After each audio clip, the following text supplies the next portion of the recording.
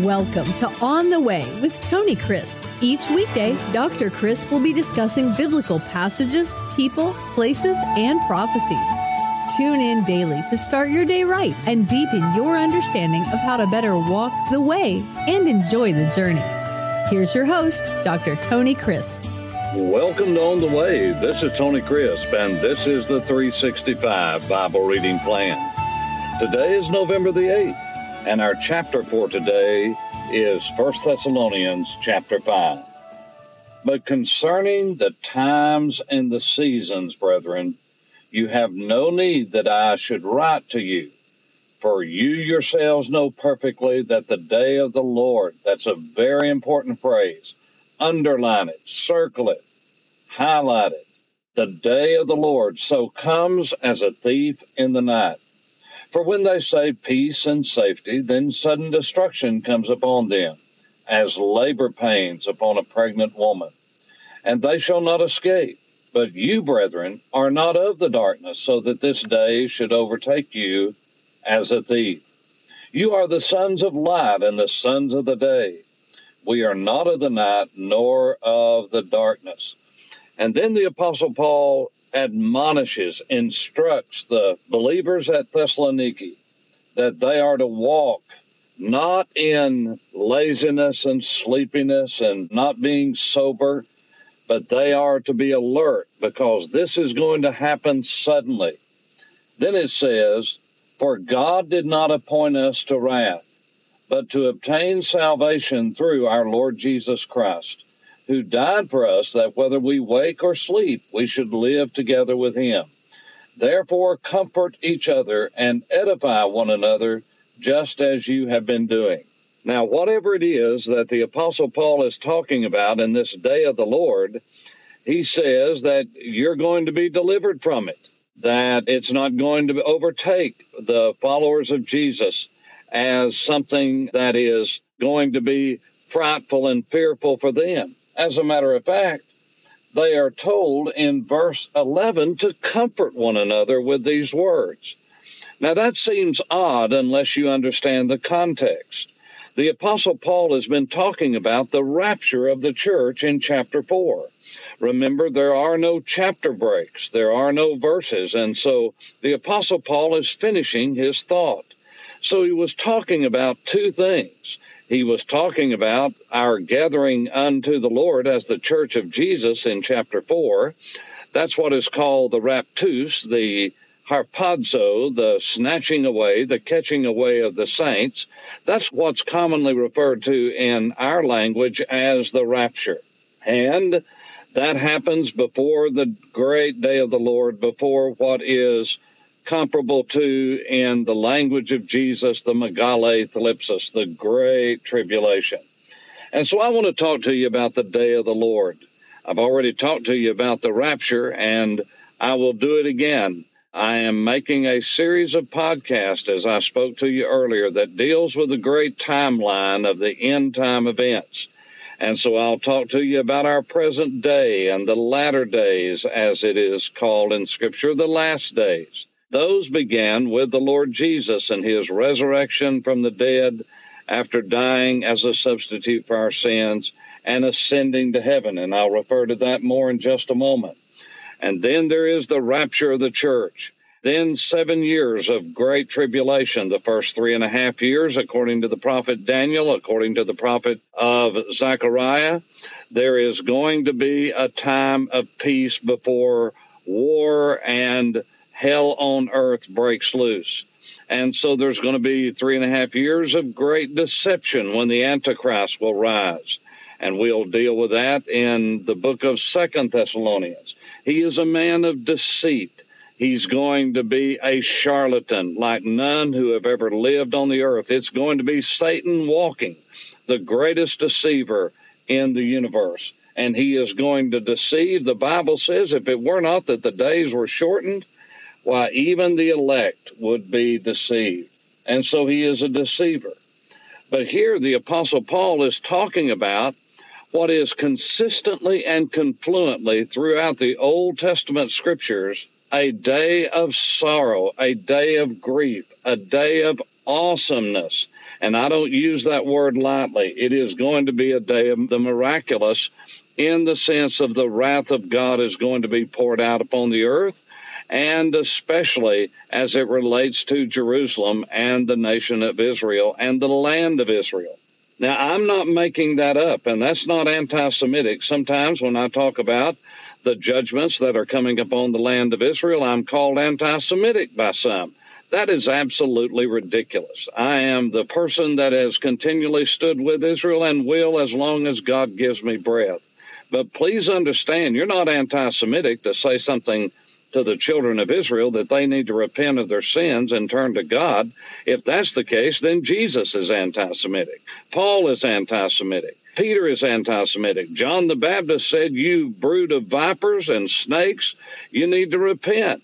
Now, he had just laid down his copy, evidently, of Andrew Carnegie's book, How to Win Friends and Influence People. Now, you know what I'm talking about. Sometimes we just get ridiculous because we don't want to hear that we need, in the reality of our lives, to repent of our sins. But that's exactly what we are called upon to do. And the day of the Lord in the Bible is spoken of by 13 out of 16 of the prophets of Israel.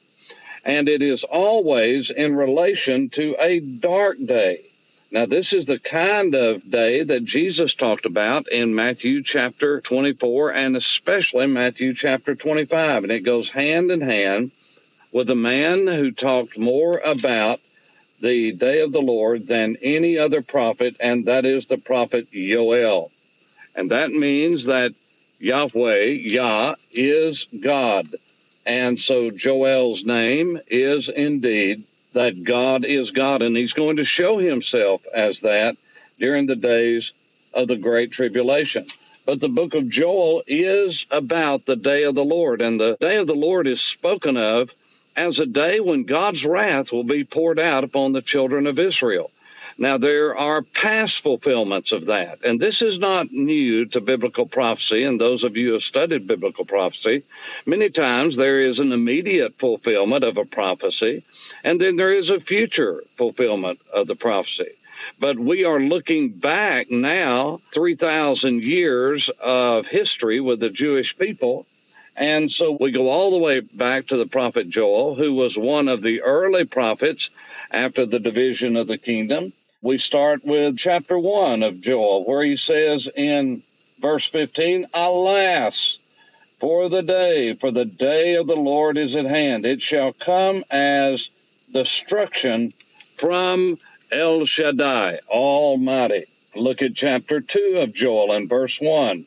Verse 2, "Blow the trumpet in Zion and sound an alarm in my holy mountain. Let all the inhabitants of the land tremble, for the day of the Lord is coming, for it is at hand." And indeed, this was coming. It was a prophecy of the judgment of God upon the children of Israel, both the northern kingdom and the southern kingdom. Verse 2 says, "A day of darkness." What day? The day of the Lord is a day of darkness and gloominess, a day of clouds and thick darkness, like the morning clouds spread over the mountains.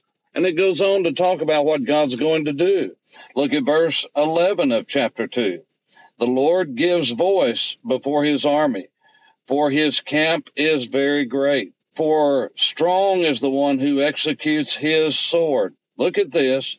"For the day of the Lord is great and very terrible. Who can endure it?" That doesn't sound like anything that would comfort believers during the days of Paul.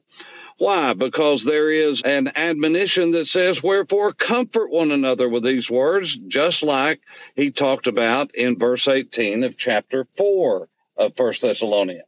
Now look at chapter 2 and verse 31 of Joel. "The sun shall be turned into darkness, and the moon into blood." Does that sound familiar? This is the same verse that Peter preached on that great Pentecostal hour and day when he stood and 3,000 people were saved. These are the same words and the same description of a day that Jesus talked about in Matthew 24 and Matthew 25 when he was talking about the Megale Thlipsis, the Great Tribulation. Now, please understand the day of the Lord in relation to biblical prophecy and the Great Tribulation are used interchangeably and synonymously. That is, they are talking about the very same time in the Scripture. And it is a day of judgment. Look at chapter 3 of Joel and verse 2. God said, I will also gather all nations and bring them down to the valley of Jehoshaphat. Jehoshaphat.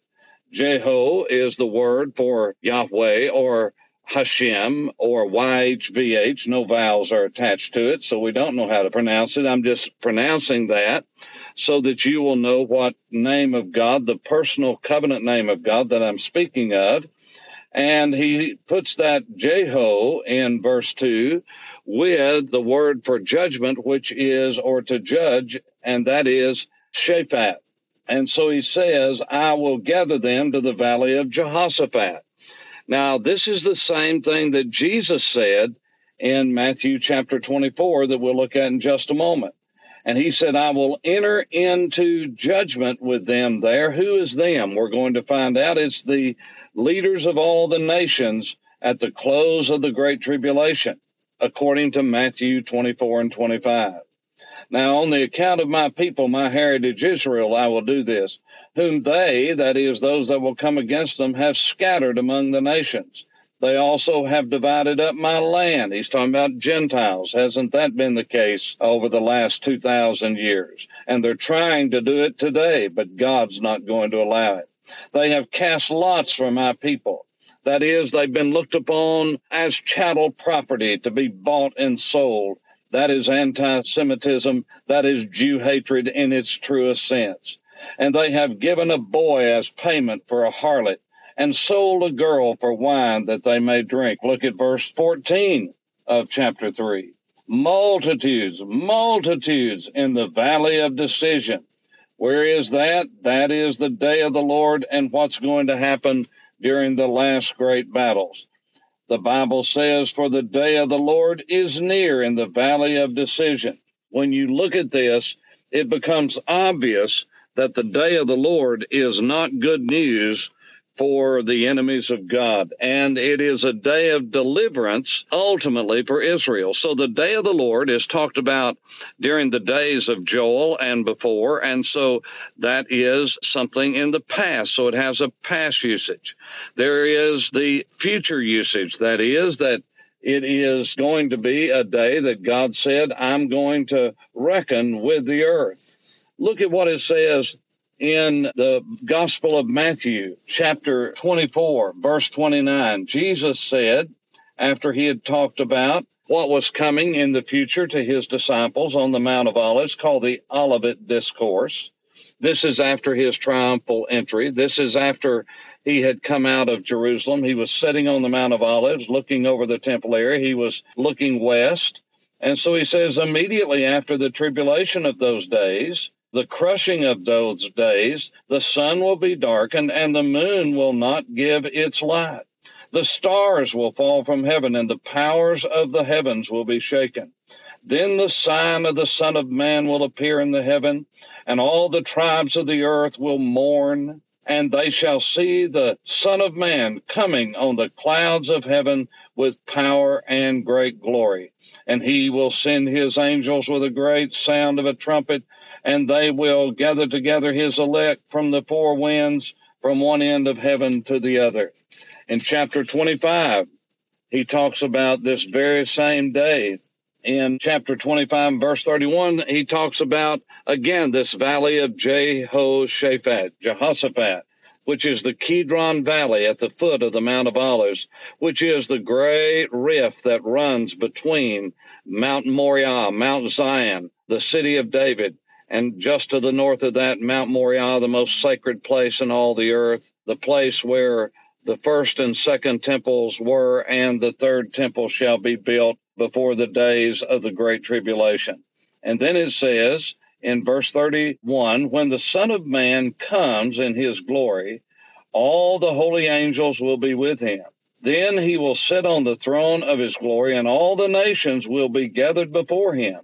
And he will separate them one from another. All these leaders of the ethnoi, all of these ethnic groups from all over the earth, all the nations. And he will set the sheep on his right hand, but the goats on the left. Now, this is what he's going to do on earth, not in heaven. Then the king will say to those on his right hand, "Come, you blessed of my Father, inherit the kingdom prepared for you from the foundation of the world. For I was hungry, and you gave me food. I was thirsty, and you gave me drink. I was a stranger, and you took me in. I was naked, and you clothed me. I was sick, and you visited me. I was in prison, and you came to me." Then the righteous will answer him, saying, "Lord, when did we see you hungry and feed you, or thirsty and give you drink? When did we see you as a stranger and take you in, or naked and clothe you? Or when did we see you sick or in prison and come to you?"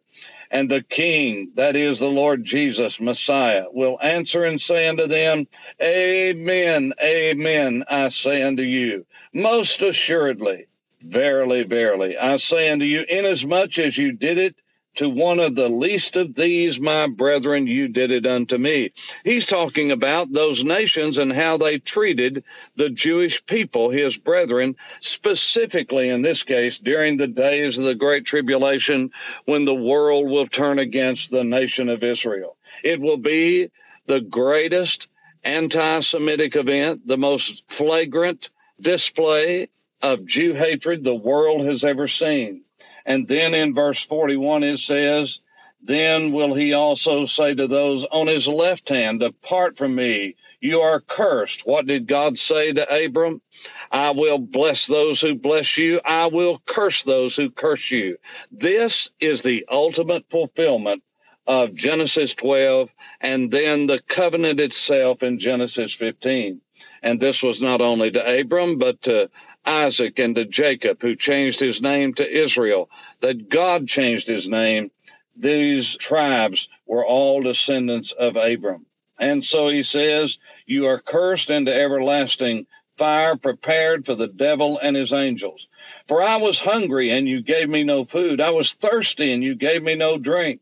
I was a stranger, and you did not take me in. Naked, and you did not clothe me. Sick and in prison, and you did not visit me."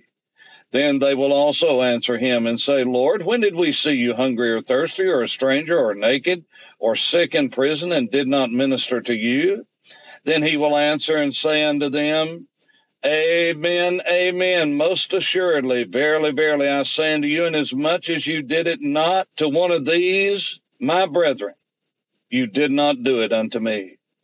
And these will go away into everlasting punishment, but the righteous into eternal life." God is very serious in how we treat the Jewish people, not only during the days of the Great Tribulation, that's right, even now. Now, you hear these verses talked about all the time in relationship to the church. Well, that is a secondary or tertiary. That's the second or third application. The primary application of that is not about the church. It is about God's people, the Jewish people. You see, the church age has only lasted 2,000 years. God called Abraham 4,000 years ago. So the Jews have been around before the church, which is made up of Jew and Gentile, a special people, called himself, only now 2,000 years. The Jews were already being used by God as his special people 2,000 years before the church was ever born. And the scripture says that after the church is raptured away, then there's going to be again the primary using of the Jewish people. 144,000, according to the book of Revelation, will be saved instantaneously, simultaneously, and they will become God's evangelists all over the earth. And then this is when Jesus said, when the gospel is then preached, the gospel of the kingdom is preached all over the earth, then the end will come. That's not a primary reference to the age in which we're living in, if you take it contextually, prophetically. That penetration of the gospel into all the earth is not during this age, but during the days of the Great Tribulation. And remember, the last half of that tribulation, the last 3.5 years, there are going to be billions that are going to be killed, billions with a B, at one time. If now the population of the earth is 9 billion, the Bible says a third of the entire population of the earth will be slain at one time. That would be over 3 billion if it were to happen today. Now, this is mind-boggling. It's more than our minds can get a hold of. But this is the reason I talk about the day of the Lord like the Apostle Paul did, as not a day of joy, not a day when you would want to be a part of something that is associated with the day of the Lord. And yet the Bible says we will not be as believers, Jew and Gentile, those who are followers of Jesus during this age, they will be caught away. And this is why in chapter 5, it's very odd if we're going to go through the tribulation and we're going to see the wrath of God poured out upon the earth. And Paul says in chapter 5, verse 11, therefore comfort each other and edify one another, just as you're also doing. I don't believe that that even fits in the context. No, Jesus is coming, and he's coming for his own. Do I believe that he will deliver us, those of us who are his, during the great days of the Great Tribulation? No, I believe he will deliver us before then. And he will give grace to those that are upon the earth. And God will once again reign from Jerusalem at the end of the tribulation period. After he comes back and establishes his kingdom, he will judge the nations in the valley of Kidron, in the valley of Jehoshaphat, on the eastern slopes of Mount Moriah, where it all began and where it'll all end. And then Messiah will reign for 1,000 years. Now, just one added note before I go. I know I'm long, but chapter 5 of 1 Thessalonians and chapter 1 says, but concerning the times and seasons. This is a reference to the days when Messiah will come and reign upon the earth. Your reference for that is Acts chapter 1, after Jesus had been talking for 40 days concerning the kingdom to his disciples after his resurrection. They came, there they were on the Mount of Olives where the Messiah was coming, and they said to him, the resurrected Lord, before he ascended, after 40 days of Jesus telling them what the kingdom's going to be like, here they were. There's the Messiah, there's the temple, there's the Kidron Valley in front of them. And they said, Lord, will you at this time restore the kingdom to Israel? That's a messianic phrase that is depicted as the millennial reign in Revelation chapter 20. And Jesus answered the very same words. It's not for you to know the times and the seasons. That's in the Father's hands, but you get busy making disciples. For On the Way, this is Tony Crisp. Thanks for listening to On the Way with Tony Crisp. Tune in every weekday for information on biblical passages, people, places, and prophecies. Fridays are for your questions. Email your questions to questions@tonycrisp.org. Then just listen for your question to be answered on Friday's podcast. That's questions@tonycrisp.org. Thanks for listening and have a blessed day on the way.